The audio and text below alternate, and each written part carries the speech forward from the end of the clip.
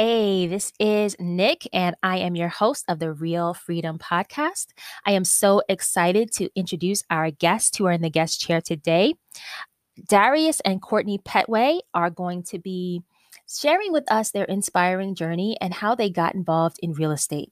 Now, I first discovered Darius and Courtney on Instagram, where I discover a lot of investors and, connect with a lot of people generally. I find it to be such a huge resource for relationship building, just reaching out to people, sliding in the DM, asking to serve or ways that I can help or just, showing love. I find that to be so helpful. And the results I get from that and the positive feedback I get from that has been helpful in my business, helpful in building this podcast, just helpful in general, just to know that I can connect with someone and cheering someone on as they're building their business or in their path or, as they're celebrating their wins. So that's something I really love. And I would encourage you, if you are on social media, whether you're on Instagram or LinkedIn or Facebook, to really try to build genuine connections with people.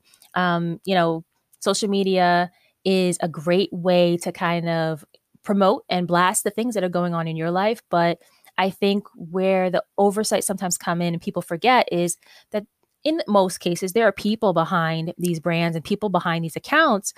And, it's cool to get to know someone, to build a genuine relationship and not only be in the salesy, promotey type of space, but to also find out, who people are, what they're doing, what makes them tick, to really make those genuine connections and not keep it superficial on social media. So that being said, in the guest chair today is Darius and Courtney Petway.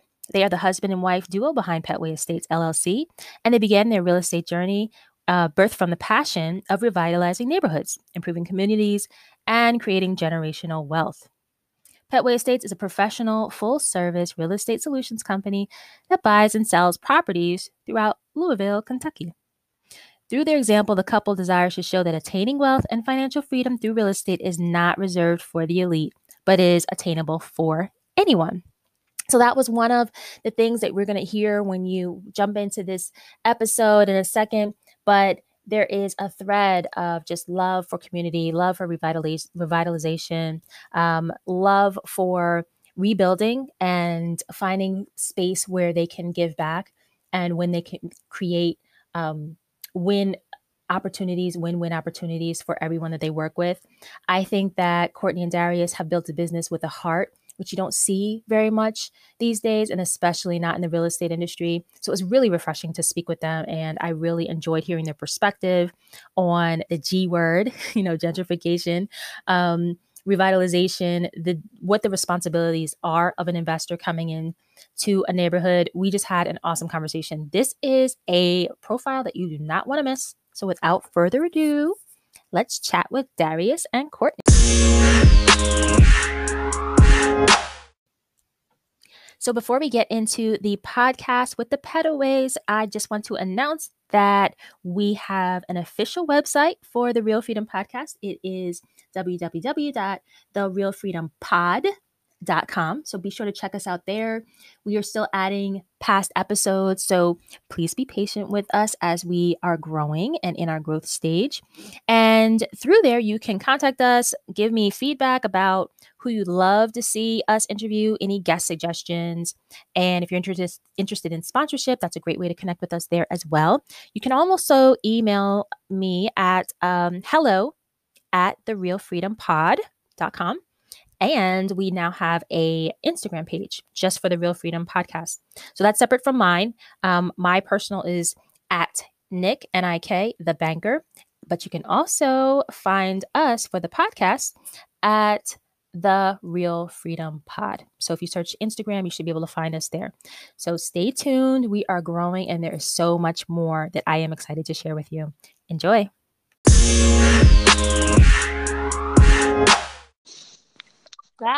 There it goes.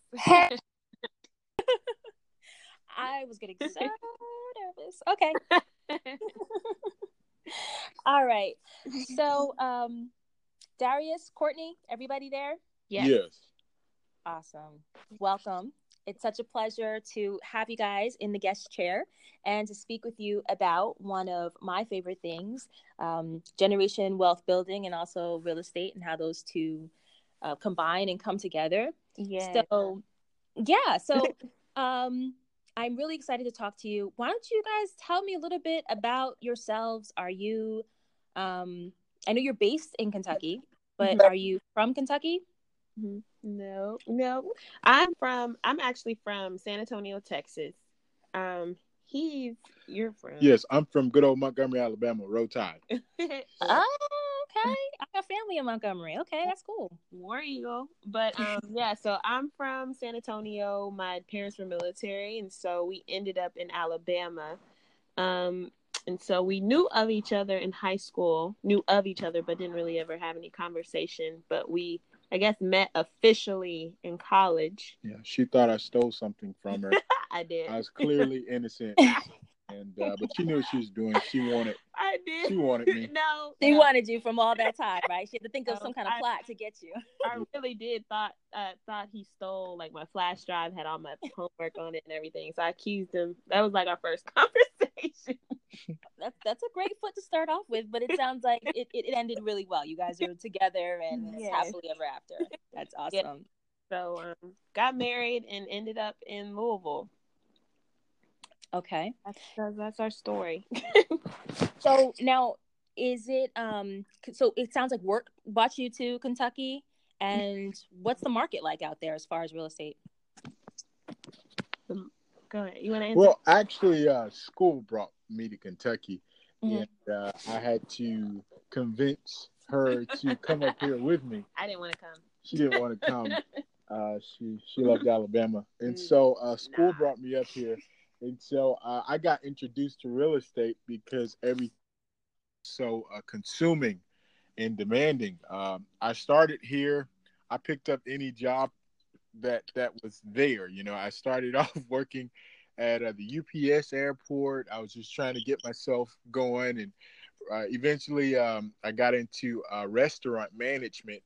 And after restaurant management, I went straight into healthcare, just trying to figure out something with a good work-life balance. I moved here to get my master's in divinity, and so just trying to find something that would allow me to serve my community more so. And that's how I landed with real estate. I've been in healthcare for the past 2 years, and I contract with different hospitals.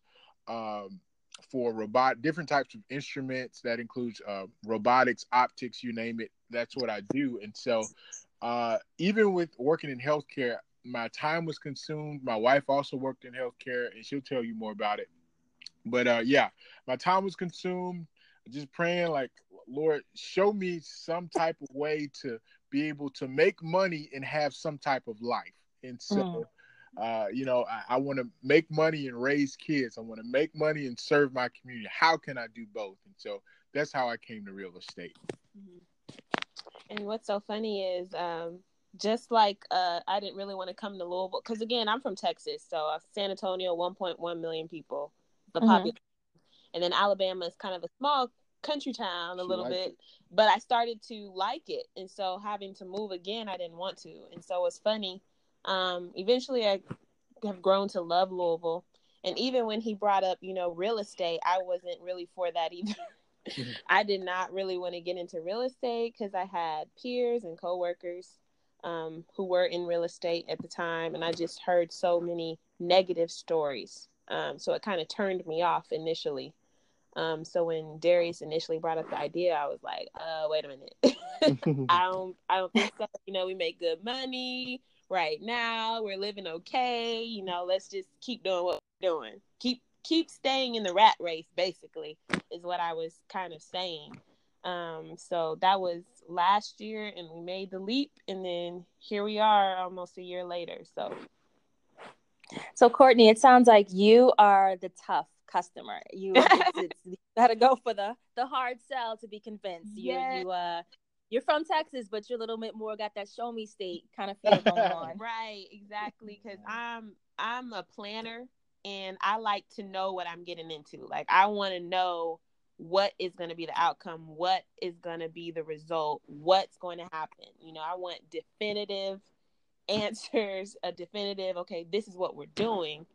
So with real estate, of course, you know, it's a risky business, but we're just learning how to mitigate the risk. And so all I heard was risk, you know, when I was talking to my peers and things of that nature, but I never really paid attention to the benefits and the reward. And the rewards definitely outweigh the risk. So yeah. So I've never been to Louisville. And I think I'm saying it wrong because that's like, you know, my East Coast Jersey. But what is Louisville known for? What kind of industry? What kind of things are happening? Is it a city? Is it a small town? Like, tell me a little bit more about Louisville. It's a big city with a small town feel. It's like a blue dot in a red state. It's not a New York, but it's not a Montgomery, Alabama either. Yeah, it's actually, because this is probably the only city in Kentucky that's progressive more so. Right. It's also laden with businesses. You have Amazon, you have UPS, you have Humana. You have a lot of big time companies that have their headquarters. You have Spectrum, who just bought out Time Warner. You have a lot of big time companies that are here, and that creates a lot of socioeconomic stability. And so, but to answer your question more specifically, Muhammad Ali from Louisville. Of course, Kentucky overall is a big basketball state. So you have the you have the Louisville Cardinals. Okay. The Derby. Of course, everyone knows about the Derby. Everybody knows the Derby, right? Diddy is going to be here this weekend. Yeah, he will be here at the for the Derby, really? Yeah, he's having like this huge party this not this week. Is it this week? Yeah, this weekend. Yeah. Derby weekend. So that's really what the Derby, of course, Muhammad Ali, and then basketball. Beer. Oh, yeah, bourbon. Beer and basketball. Bourbon. Oh, right. There's a lot of different bourbon companies that have started in Kentucky. Okay. Right. So it sounds like there's a rich history there, and also a rich and robust economy. So is that one of the things that played into, I guess more for you, Darius, because Courtney, you weren't on board at that point, but is that one of the things that you considered when you thought about real estate, you know, the thriving economy, lots of business, you know, bustling type of city? Yeah, I mean, it's a must have. I feel like for a real estate investor, you always want to invest in real estate where the populace seems to be well taken care of or have decent jobs. You can't. We're homeowners. Or homeowners. You can't. You know. Buy a home and expect buy a home, fix it up, or you can't build a home up out of the ground and, you know, price it in none of the city, rarely or barely any of the cities place to purchase anything. What happens when you have different companies, tech companies, carrier companies here, it provides a lot of different avenues for the citizen to be able to make money and that citizen to thrive and buy homes. And so you're right, Nicole, that did play into it, as well as just looking at your layout, looking at your demographic. I love to see cities where you see people stacked on top. I love to see house by house by house. Because when you have a healthy populace and then you have house by house by house, what that lets me know is that there is demand for a particular area. There is demand in this particular city. So, you know, when there's a demand and you have business, you have good odds to have good business. Endless. Yes. So it sounds like what you're saying, and just for, you know, we have a variety of listeners as far as aspiring, established. It sounds like, you know, the overcrowding or, you know, people kind of the influx, that's a good thing for an investor. That's what you want to see. Definitely. Yeah. What happens is this market is actually short. And what I mean by short is people want to buy, but there are very few, the demand is not met by the inventory. So with increased inventory, of course it will be met, but the demand is so high now. We're just talking with a few real estate agents, and they were telling us like 90 houses listed a few days ago, and like 87 of those houses by the next day were under contract. Right. So that's quickly. That's how quickly. So what that tells you is that the inventory is definitely short, and people want homes. So yeah. Yeah, and I think that is kind of what is being echoed across the country. I mean, here in Jersey, I hear from, major cities all over the country, and even smaller cities, there's just a shortage of inventory. Not so much in the luxury market, but kind of in the, middle market, starter home. Right. So you guys are experiencing the same thing. Yes, exactly. So just kind of going back to the beginning of the conversation, you mentioned your story starts with you having worked in the medical field, Darius, for a few years, and you as well, Courtney. Now, are you with Petway Estates full time at this point, or are you still juggling both? We're still, well, I have the opportunity now. I just left my job 2 months ago. Congratulations. Thank you. Because we, and of course, this wasn't like a overnight, I'm leaving, I'm quitting. But we definitely plan to do this. But we realized to scale and grow the business the way we want to grow it, it was not saying impossible for those listening, because you can do it. It's just, it would be a lot easier if at least one of us were able to do it full time. So he does it part time, and then I do it full time. Okay. So that, and I guess that kind of balances out. So, I know, Courtney, your concerns have to do with risk and planning. And I think probably I want to get you back on on a call again, that you both, and talk about that plan, because that could be a whole other conversation in and of itself. Definitely. Like, just making that leap is so, scary, and sometimes just confounding for people. Just like how when you're not going to get you have insurance. Exactly. Especially because you have to think about all those things. Like, I understand, some people just take the leap and they say, hey, I'm gone today. That's just not me personally. And right. I wanted to make sure, okay, do we have insurance? Because we actually had insurance through my job, because it was just better terms than the insurance that was being offered through his job.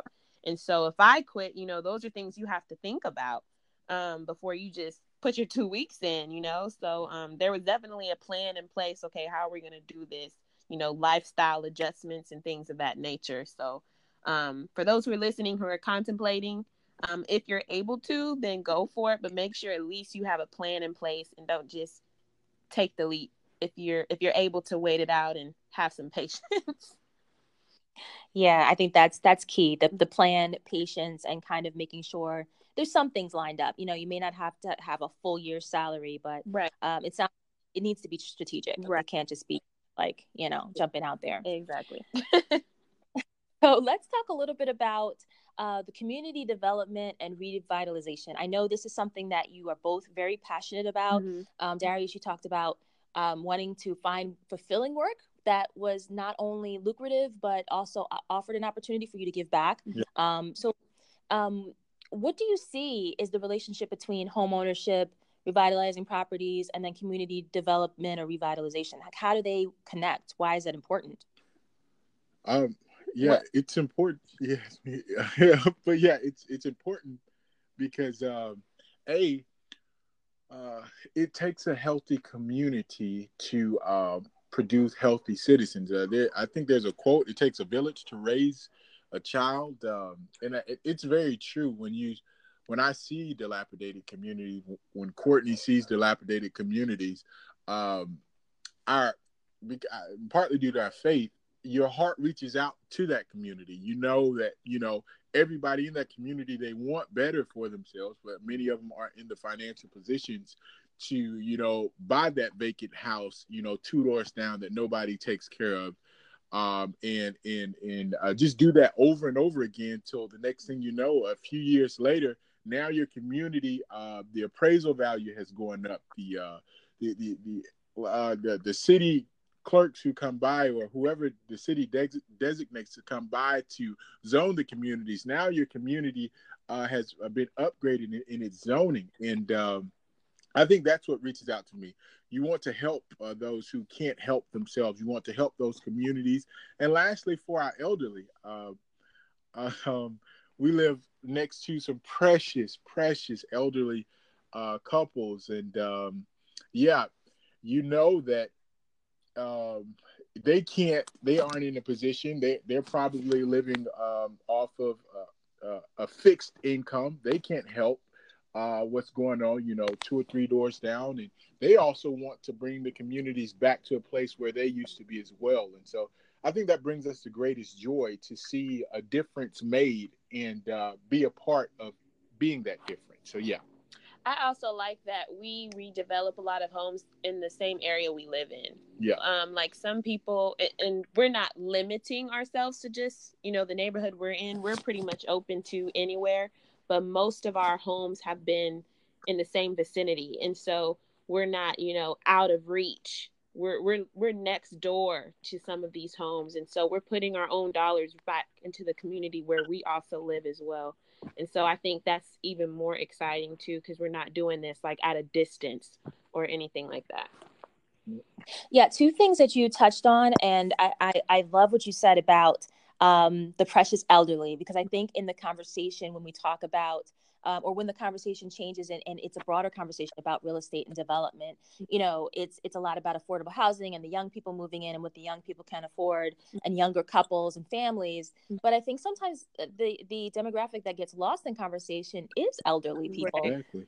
Are not ready to go to a home, or want to keep their house and still take care of them, but they have a say. And I love that you are thinking about the impact and the what they can offer, what they can bring to the table. So I think that's amazing. And then what you said, Courtney, as far as living in the community, I was doing a live last week. I host a radio show, and I was talking about community development. And I think that living in the community plays a really big role in how you run your business. Do you agree that, I think that sometimes if you live in the community, it becomes more of a, it becomes a heart thing. Right. It's not just a business thing. Right. Exactly. It's no different than, I always think about that show. I don't know, Undercover Boss. How the boss kind of, he'll actually go to the businesses he owns to see, okay, what is it, like in real life on a day-to-day business. And they come, when they're finished with their, few days visiting the company, they have a whole new perspective on how they want to run their business. And I think that it's similar to when you're living in the community that you're redeveloping. You have a whole new perspective and compassion and almost a sympathy and even more of a desire to help because you see it every day. Does that make sense? Yeah. So it's definitely a perk to this business as well.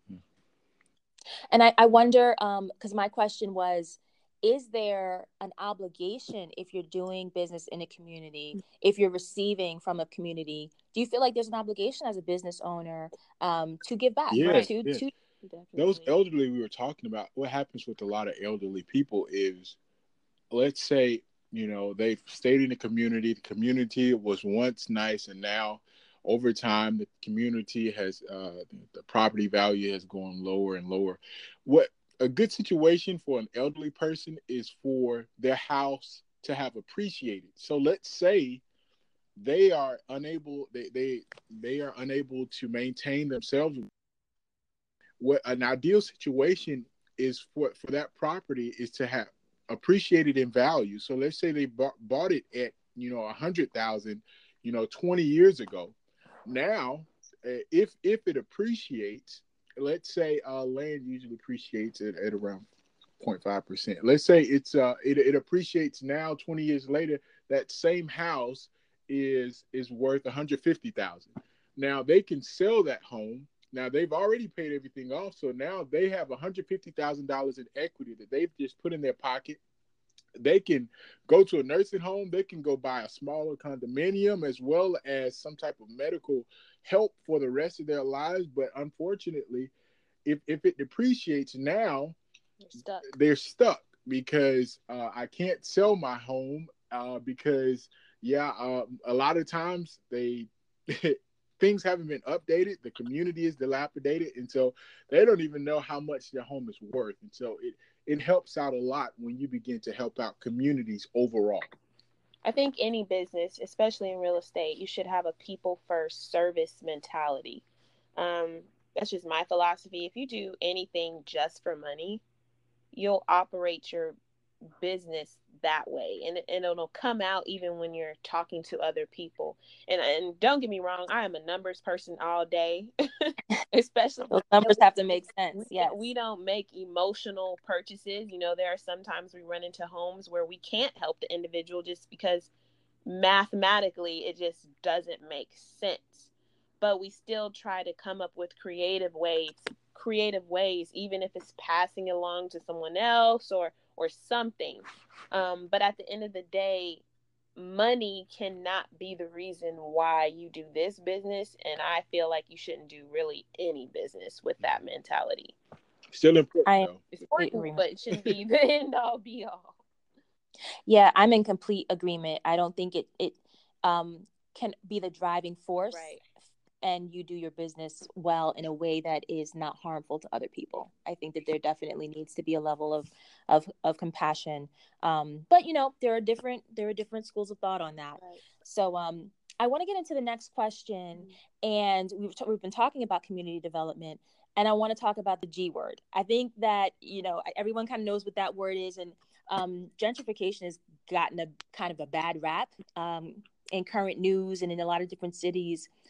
Do you feel like gentrification has kind of become this negative thing? And what, in your eyes, is the difference between gentrifying versus revitalization? Because I noticed on all of your information in your website, you say revitalization, but not necessarily gentrification. Because we care. Right. It boils down to like a motive, honestly, because you can ask 5 different people and they'll give you 5 different answers because the result is the same. You're in the end, you are revitalizing the community. Now, gentrification, I really think it does boil down to the motive. Are you doing it because you truly want to see the community thrive, or are you doing it because you are trying to displace people out of their homes, etc.? So, especially if you're living in the community, you're not really, in my opinion, gentrifying it because you're not displacing, you're actually bringing the value up. Does that make sense? And so that's why I said you could ask, that's my opinion. You could probably ask someone else and they'll say, well, no, you're doing it this way. And it really just, it's really just how you perceive it. It's almost like some people say cultural assimilation or cultural appreciation. When Cinco de Mayo comes around the corner and I have a sombrero, some people are going to say, well, you're disrespecting the culture, or I could be appreciating the culture. It really just depends on who you ask and how they view it, and it boils down to what is this person's motive, if that makes sense. So I feel that's the same way with gentrification versus revitalization. That makes sense. I think that you made some really great points as far as intention. Right. I mean, that speaks to a lot of things that we do, whether that's business or personal. What's your intention? Exactly. What is your intention? And also, we keep in contact with the owners of the home that we buy them from. We just had dinner with one of them. And we're going to have a dinner with another one. So yeah, so they can see the progress on the home as well as if they wanted to buy them back, or if they want to, if they want to move other family to them, we show them, we keep them abreast on all the progress that's taking forth on the home. I love that. Yeah, I mean, just leading with the heart. I love what you guys are doing. So when it comes to land ownership, home ownership, I'm a person of color. You guys are people of color. What do you think is happening right now in home ownership, investing, especially with home ownership? I read an article not too long ago about the home ownership rates for the Black community at 50-year lows. Right. We're trailing, pretty much every other ethnic group in this country. What do you think about that? And then as far as representation in terms of real estate investing, you don't see a lot of us as like major players at the table. What do you think about that? I personally think for me, just speaking from personal experience, I didn't really think Black people invested in real estate.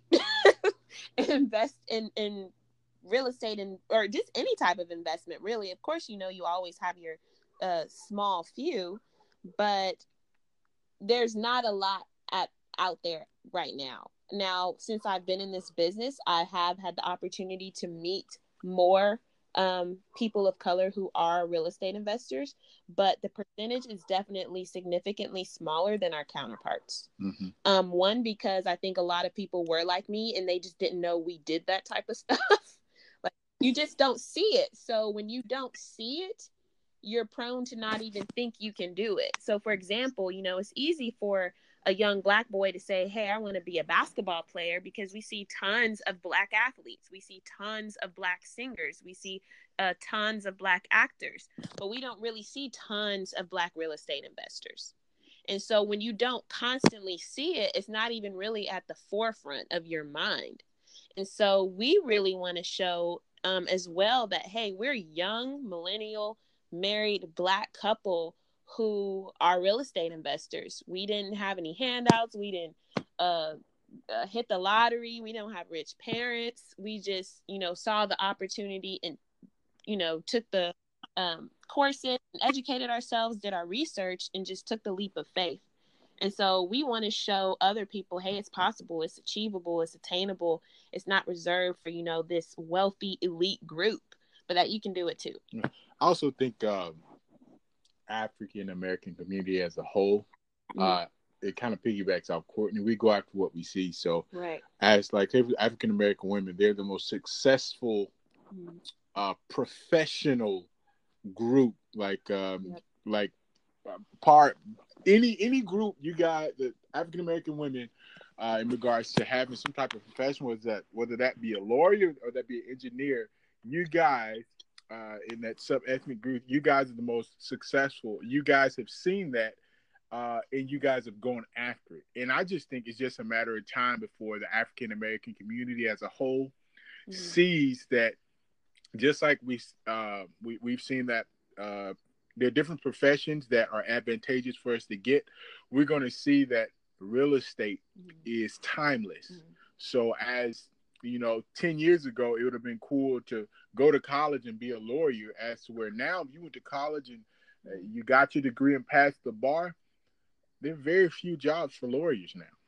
And the ones they have don't even pay that much. So what I'm saying is that real estate, you don't have to A, do all that schooling, and B, it's a timeless commodity that appreciates. So if I buy, a rental property at 18 and I'm 28 now, you know what I'm saying?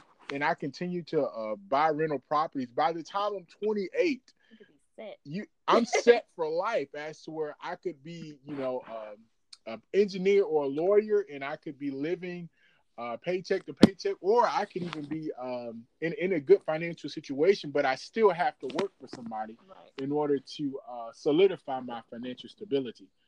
So real estate, there's a lot of freedom in real estate, and it's a proven system that works. And again, this is not to knock anyone who are in those occupations, because we're not against engineers or lawyers or anyone. I still work in healthcare. Yeah, he still works. So this is not to say that we're against jobs, because jobs used, your salary used correctly and stewarded right can propel you forward and can help you leverage and start your real estate business, etc.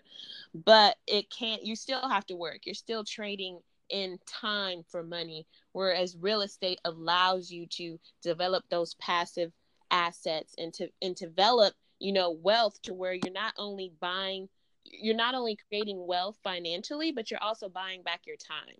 You don't have to continue being a lawyer if that's not what you desire to do, if you're just doing it for a paycheck. So it just gives you so many opportunities outside of a traditional job. Yeah, I think those are the really, really great points. And I just want, Darius, thank you for the Black girl boss up love. I was just loving the way, Black girl, you see it, everything that we're doing. Yeah. is so incredible. So just getting back to the, what we were talking about as far as the representation and wealth building, and kind of like changing concepts about what we can do as far as being, African Americans in this country. Mm-hmm. I know that generational wealth is a really strong buzz term right now. So is, buy back the block, buy the block. Yeah. What kind of services or initiatives are you guys personally heading up or think or would like to do to help with people that are coming behind you to learn about the benefits of investing? I know for us, we get a lot of questions, whether it's emails, DMs, and things of that nature, just saying, how do we get started? How do we get started? And sometimes we're not always able to answer. One, because we might just be limited on time. And two, because there's so much that goes into real estate that cannot be answered in a DM or even like a simple email. It really requires some, coaching, mentoring, or even just extensive conversation.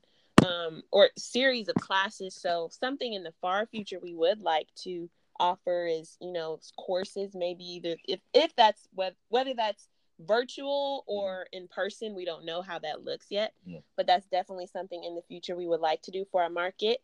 And we also have some people that we mentor, even just from our church. We have a young gentleman who's about to graduate high school, and he's not sure if the college route is for him. So he's been basically kind of following us around, trying to learn the ropes. And that kind of got our minds going, say, how many other young African-American men and women who want to do real estate, or they don't want to go to college and they just don't know what to do. This is an option for them. We could offer some type of mentorship or training for those who might be interested in saying, I want to get into real estate. How do I do this?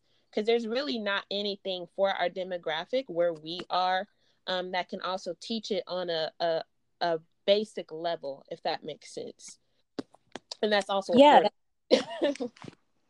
that absolutely does. And it made me just think of an article I was reading, and I don't remember the publication, but it was basically referencing the kind of gaps that exist in many trade jobs right now, while a lot of younger people are going to college and getting that for these service type of jobs, and the professional, like lawyers, doctors, and things like that. But there's a huge kind of a huge gap and a big miss with things like being a contractor or mechanic and things like that. There are not enough fresh new young people coming into that area.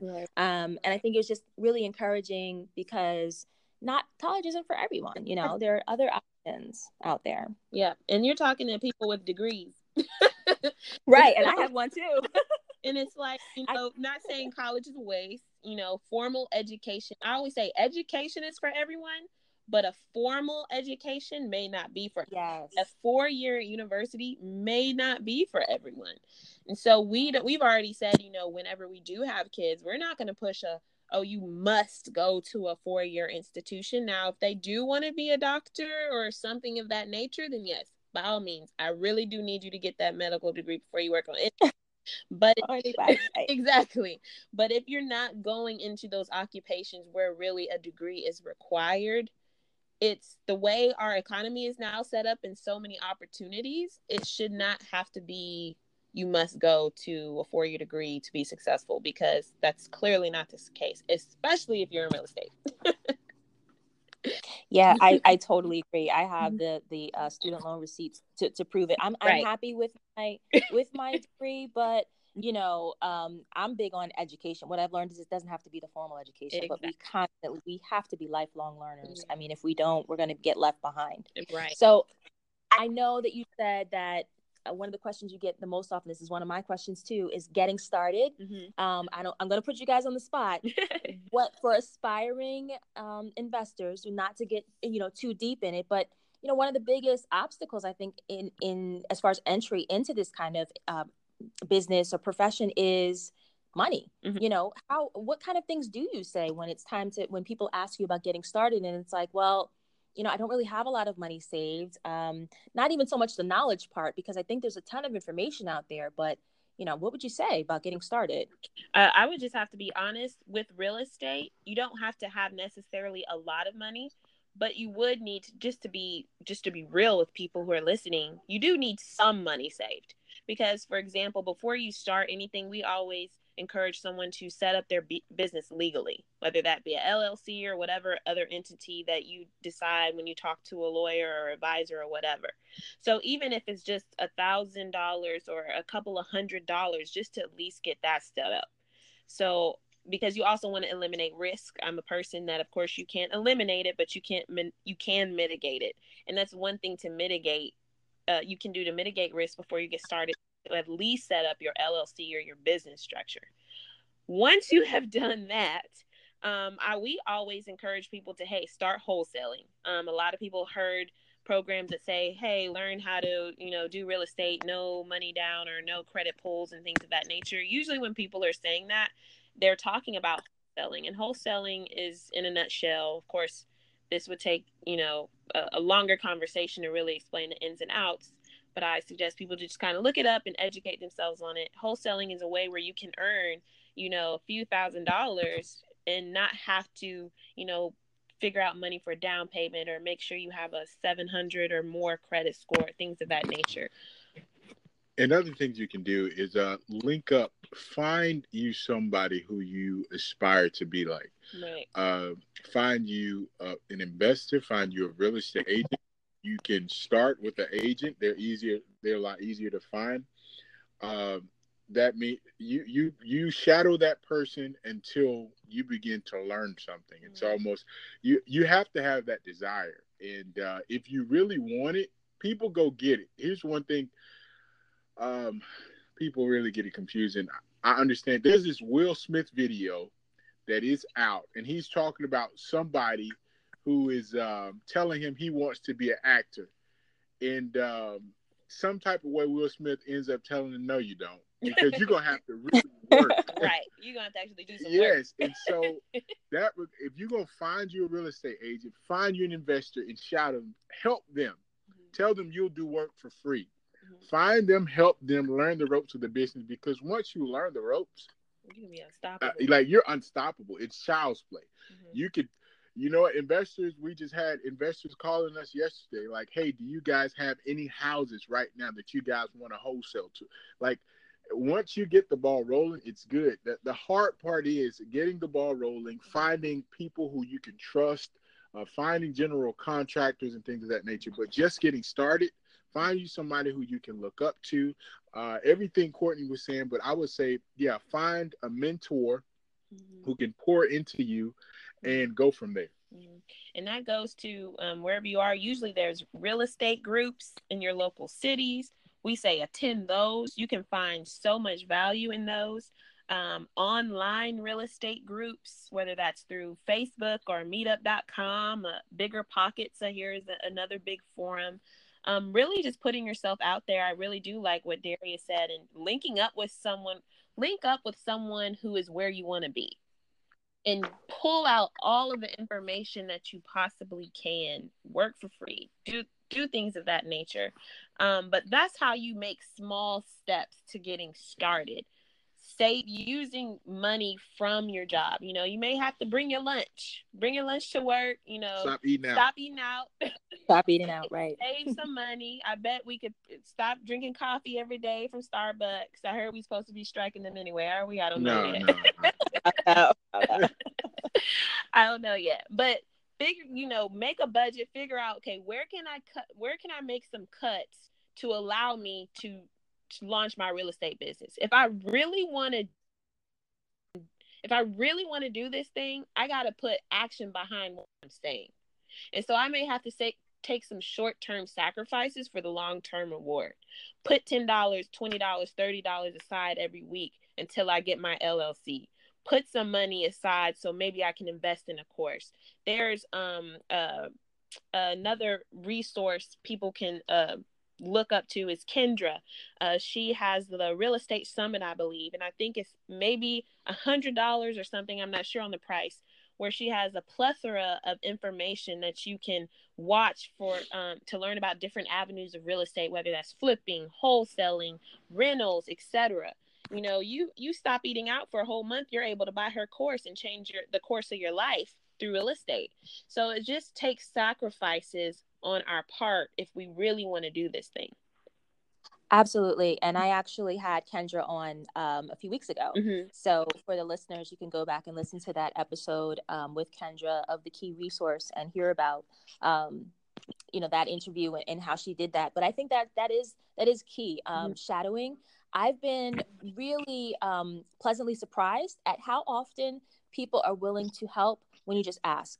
Exactly. Not necessarily financially, but I'd like to shadow you, or can I just take you out for coffee and pick your brain? Or, investors, I think, really are interested. If you're hungry enough to reach out and be persistent and say, I'll get on your calendar, I'll do whatever it takes, I just want to glean from you. I have found that to be, very positive feedback. I mean, even this conversation, how we connected, I just asked, sometimes just asking will open doors. Exactly. Completely agree. So, this is a team I find in real estate. I'm on the lending side, but I think whether you're a real estate professional, as far as a real estate agent or a lender, or you're a investor, you need a team, right? So how did you guys build your team? I have found sometimes with finding contractors who are reliable, that could be a challenge. So how did you guys Yes, let's talk about it. Talk about it. That was actually one of the first pieces of advice that we got when we were learning, the ropes of real estate, is to build a solid team. You will not be able to have you will not be able to grow to the place you want to in business without a solid team. So that was really the first thing we did. And really it was just calling people, Googling people, asking other investors about resources and people they're connected to. Really just asking. It was simple as that, asking our church family, connecting with them. Hey, do you know good realtors? Hey, I know you work in construction. Do you know any good contractors? Or hey, do you know what are the good markets? Gleaning from even our realtor, what are some good places that we need to look into as far as investing? What should we do? What should we not do? So really, that's really what it boiled down to, is asking and researching and looking up on Angie's List and Google reviews and Facebook reviews. And it took a while. It definitely took a while, but now we have a solid GC. We're always looking to add more, because especially as you flip more houses, you don't want to entrust everything to just one GC. Just because life happens, if they get sick or something like that, you want to have, extras to fall back on. So really it's just research and asking the people that you are around daily, linking up with other investors in the area.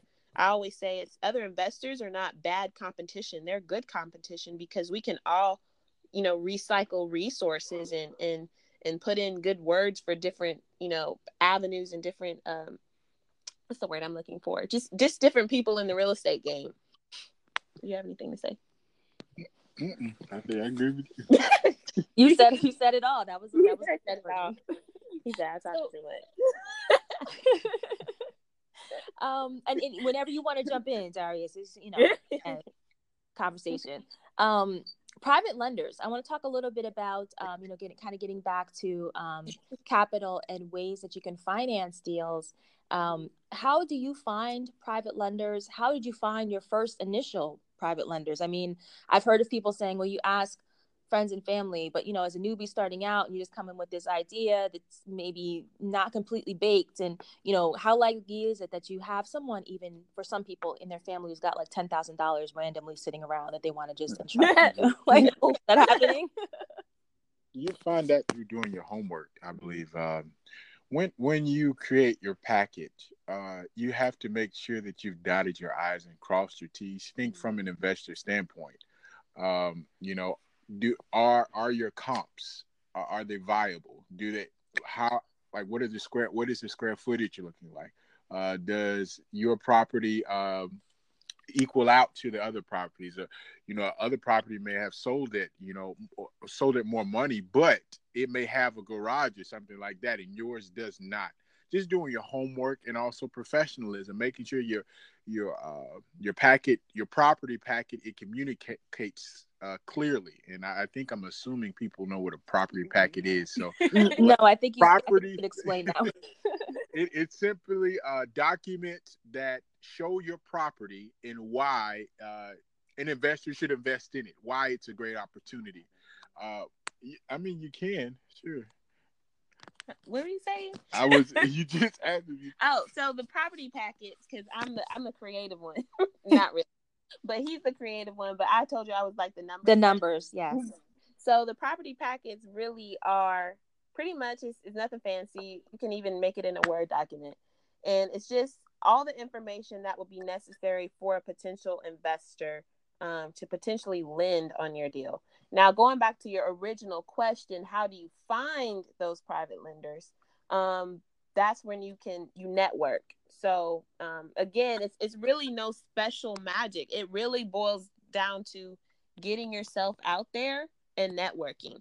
We found some of our private lenders through local real estate groups and Facebook groups. So you have to put yourself out there and let people know what you're doing, assuming that it's a good deal. And again, that's like a whole nother conversation for another day to make sure you even have a good deal.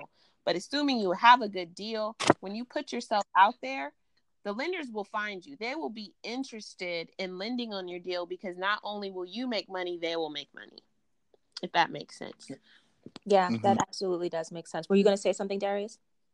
Yeah, the biggest compliment I think I get from investors is when they say, "Wow, I have no questions. Like I want to be a part of this." Or, "Wow, your packet is so neat, professional, to the point.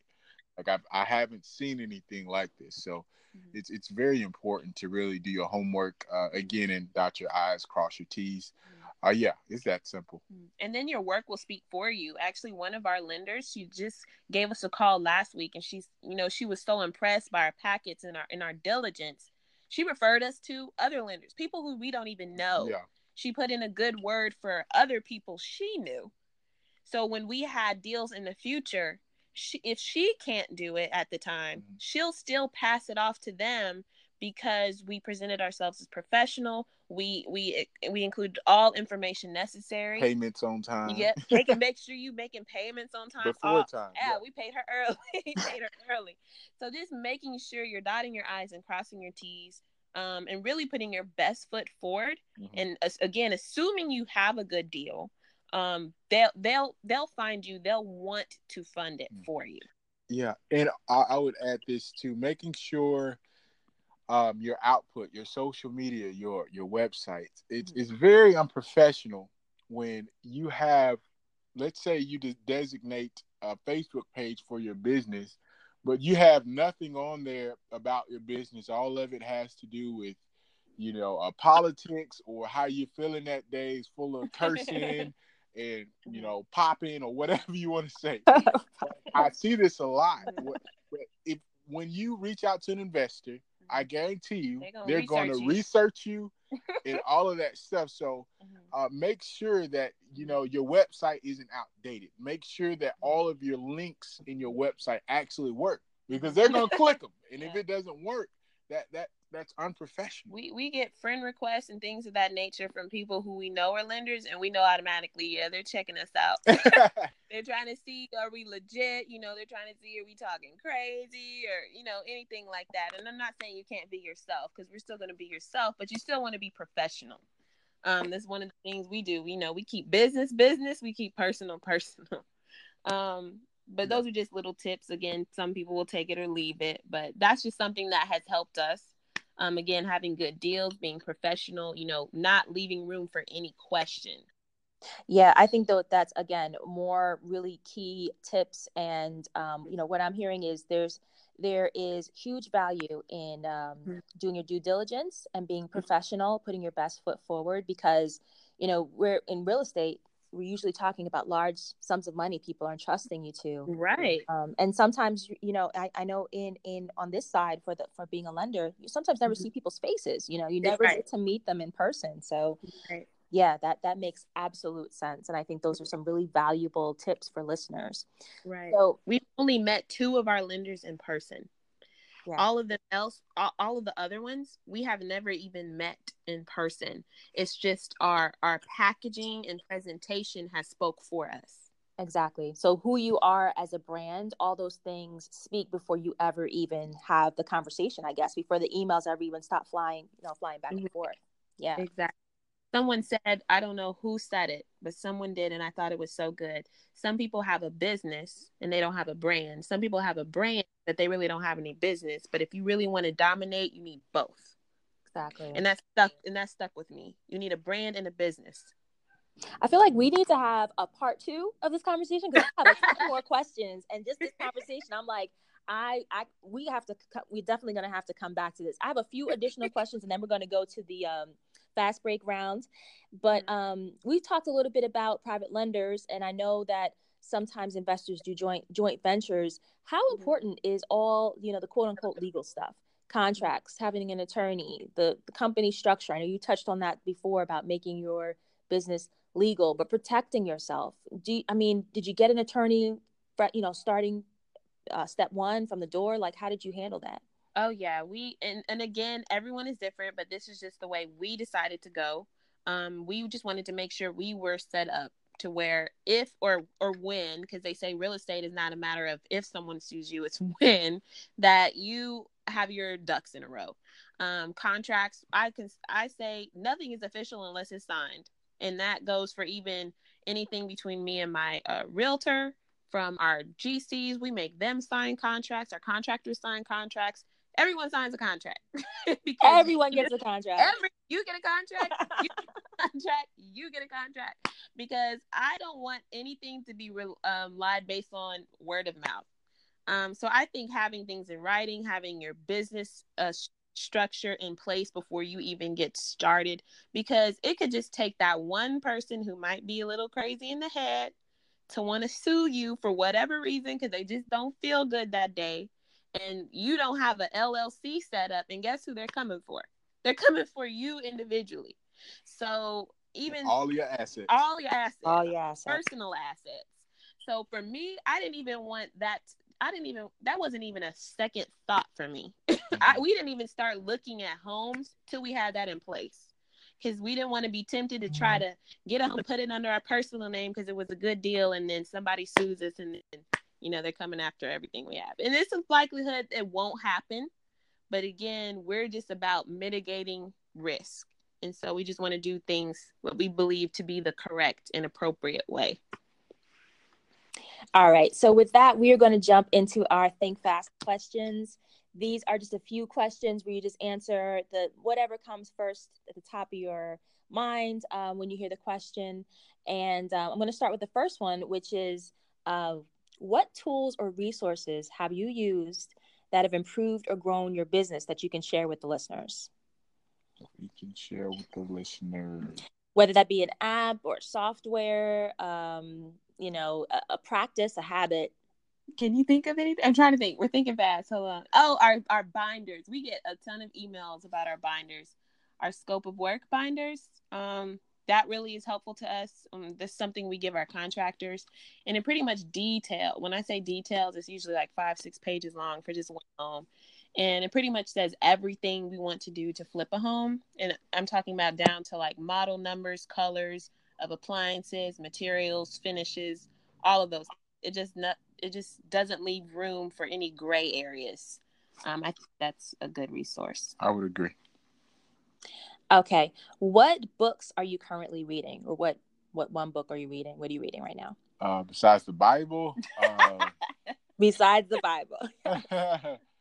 That's my go-to. That's honestly, I'm not even gonna lie, on this podcast, I have not read a book in probably a month. Because we're so busy. So no books at this point right now. But we do read tons of blogs, real estate blogs from real estate investors. So we are reading, but a specific book at this point, no. I just read the Bible. That's good enough for me. Me too. There's no knocking the Bible. I read it every day. You got to keep word in. Here's, you go to Genesis, you look how Abraham handled his business. Oh yeah, Abraham was lit. Yeah. He did not play. So yeah, take notes from Abraham. It's a good business book. Yes. It absolutely is. Proverbs all day. Oh, yes. Business principles right there. Mm-hmm. What blog are you reading, or what's like your go-to, for information that you could share? She reads a lot of blogs. I read a lot of blogs. It's not even really one particular person. Just like sifts through them. Yeah, I can't even think of one right now. I know I'm on. That's not really a blog, but Investopedia is a good. For people who are new. Investopedia is a good blog. I don't know if y'all are familiar with. He's an investor, Than Merrill.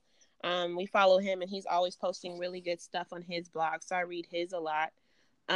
Those are, I know, my two primary, and then really it's just whatever pops up. If it piques my interest, I'll read it. But if you're talking about a specific one, those are two that I reference a lot. Okay. What does freedom look like to you? Oh, man, being able to go to school, pastor a church, serve the community, raise my kids, and not have to worry about Courtney asking me what we're going to do. I love it. Big vision, big faith. What he said. I know we're supposed to answer these quickly. Yes. Okay. Knowing what you now know, what one piece of advice would you give to your younger self? Don't borrow from FAFSA. Stay away from student loans. Do whatever you can. We learned our lesson. So I just got my master's in December of last year. That's a whole different story. I was already in it when it came to the real estate game. So I said, might as well finish. But we were smart. We said, we're not going to borrow for our master's. So we were fortunate to be able to pay our way through graduate school. But those undergrad loans, but by the grace of God, we will be debt-free this year. So that's what we are praying for. But yeah, stay away from FAFSA, Sallie Mae, Navient, all of them. Yeah. Listen, if I can tell, if you're black, white, blue, purple, listen, do your best. Unless you're going to become an engineer or a teacher or something where you have to have some type of a high return, stay away from the loans. Don't do it. I was a liberal arts major. It was so useless. So yeah, don't do it. So basically, no loans. That's what you got. No loans. Okay. All right. Talk about one failure you've experienced in your business thus far that has helped you to grow your business. Contractor. Contractor. We had to fire a contractor. Basically, we had a lot of red flags from the beginning. We didn't pay attention. But we got attached. One of us got attached. But we got attached. I got attached to him, and we just hoped so he would, he would lie here and we would notice it because we're checking out our property. He would lie here and lie there. We just sweep it under the rug. We should have fired him there. So ultimately he just ended up going ghost, and we had to fire him. Just officially we had to fire him. But what we learned from that point is have multiple contractors. And also we learned from that to make sure we were happy that we stuck to a payment schedule, because if we would have trusted him with a big lump sum, we would have been screwed. But thankfully, we only paid him based off of work done. So that helped us out. That helped our lender out. And basically, the properties will be listed in 2 weeks now. And so that just helped out a ton. We learned our lesson, though, is when somebody is telling you who they are, believe them and fire them. So, and then fire them. Absolutely. Okay. So after this podcast, if listeners want to connect with you or speak with you, where can we find you? Instagram, Facebook, website, Petway Estates. If you Google Petway Estates, you'll find us. I also don't have many followers on Instagram. We're trying to get his Instagram game. My name is Darius Petway. Follow me. I'm lame, but I'm not too lame. He's not lame. Give me a shot. He's not. So we'll put all of that in the show notes, so where we can find you on your personal page and also on the business page, so that people can follow you. Yes. Help him get to 500 followers, guys. 500, guys. 500. We'll definitely work on that, and we'll be following you, and I'll definitely be keeping up with your success and your journey. I just really, really appreciate you guys jumping on this podcast, and I think you shared a ton of valuable content. I honestly feel like we need to do this again, maybe in a month or so, and come back and ask some additional questions, because you have so much value, and your journey is so rich. So I just really, really thank you for your Well, thank you for having us. We really enjoyed it. Sorry if we took longer on the think fast section. Yeah, so long-winded. Oh, I didn't know they're long-winded. No, it was completely okay. It was such a pleasure, and I definitely want to continue to connect with you guys and support you with what you're doing. And let's definitely do this again soon. Definitely looking forward to it. Indeed. All right, you guys take care. You too. Thank you. Bye-bye. Thank you. Bye-bye.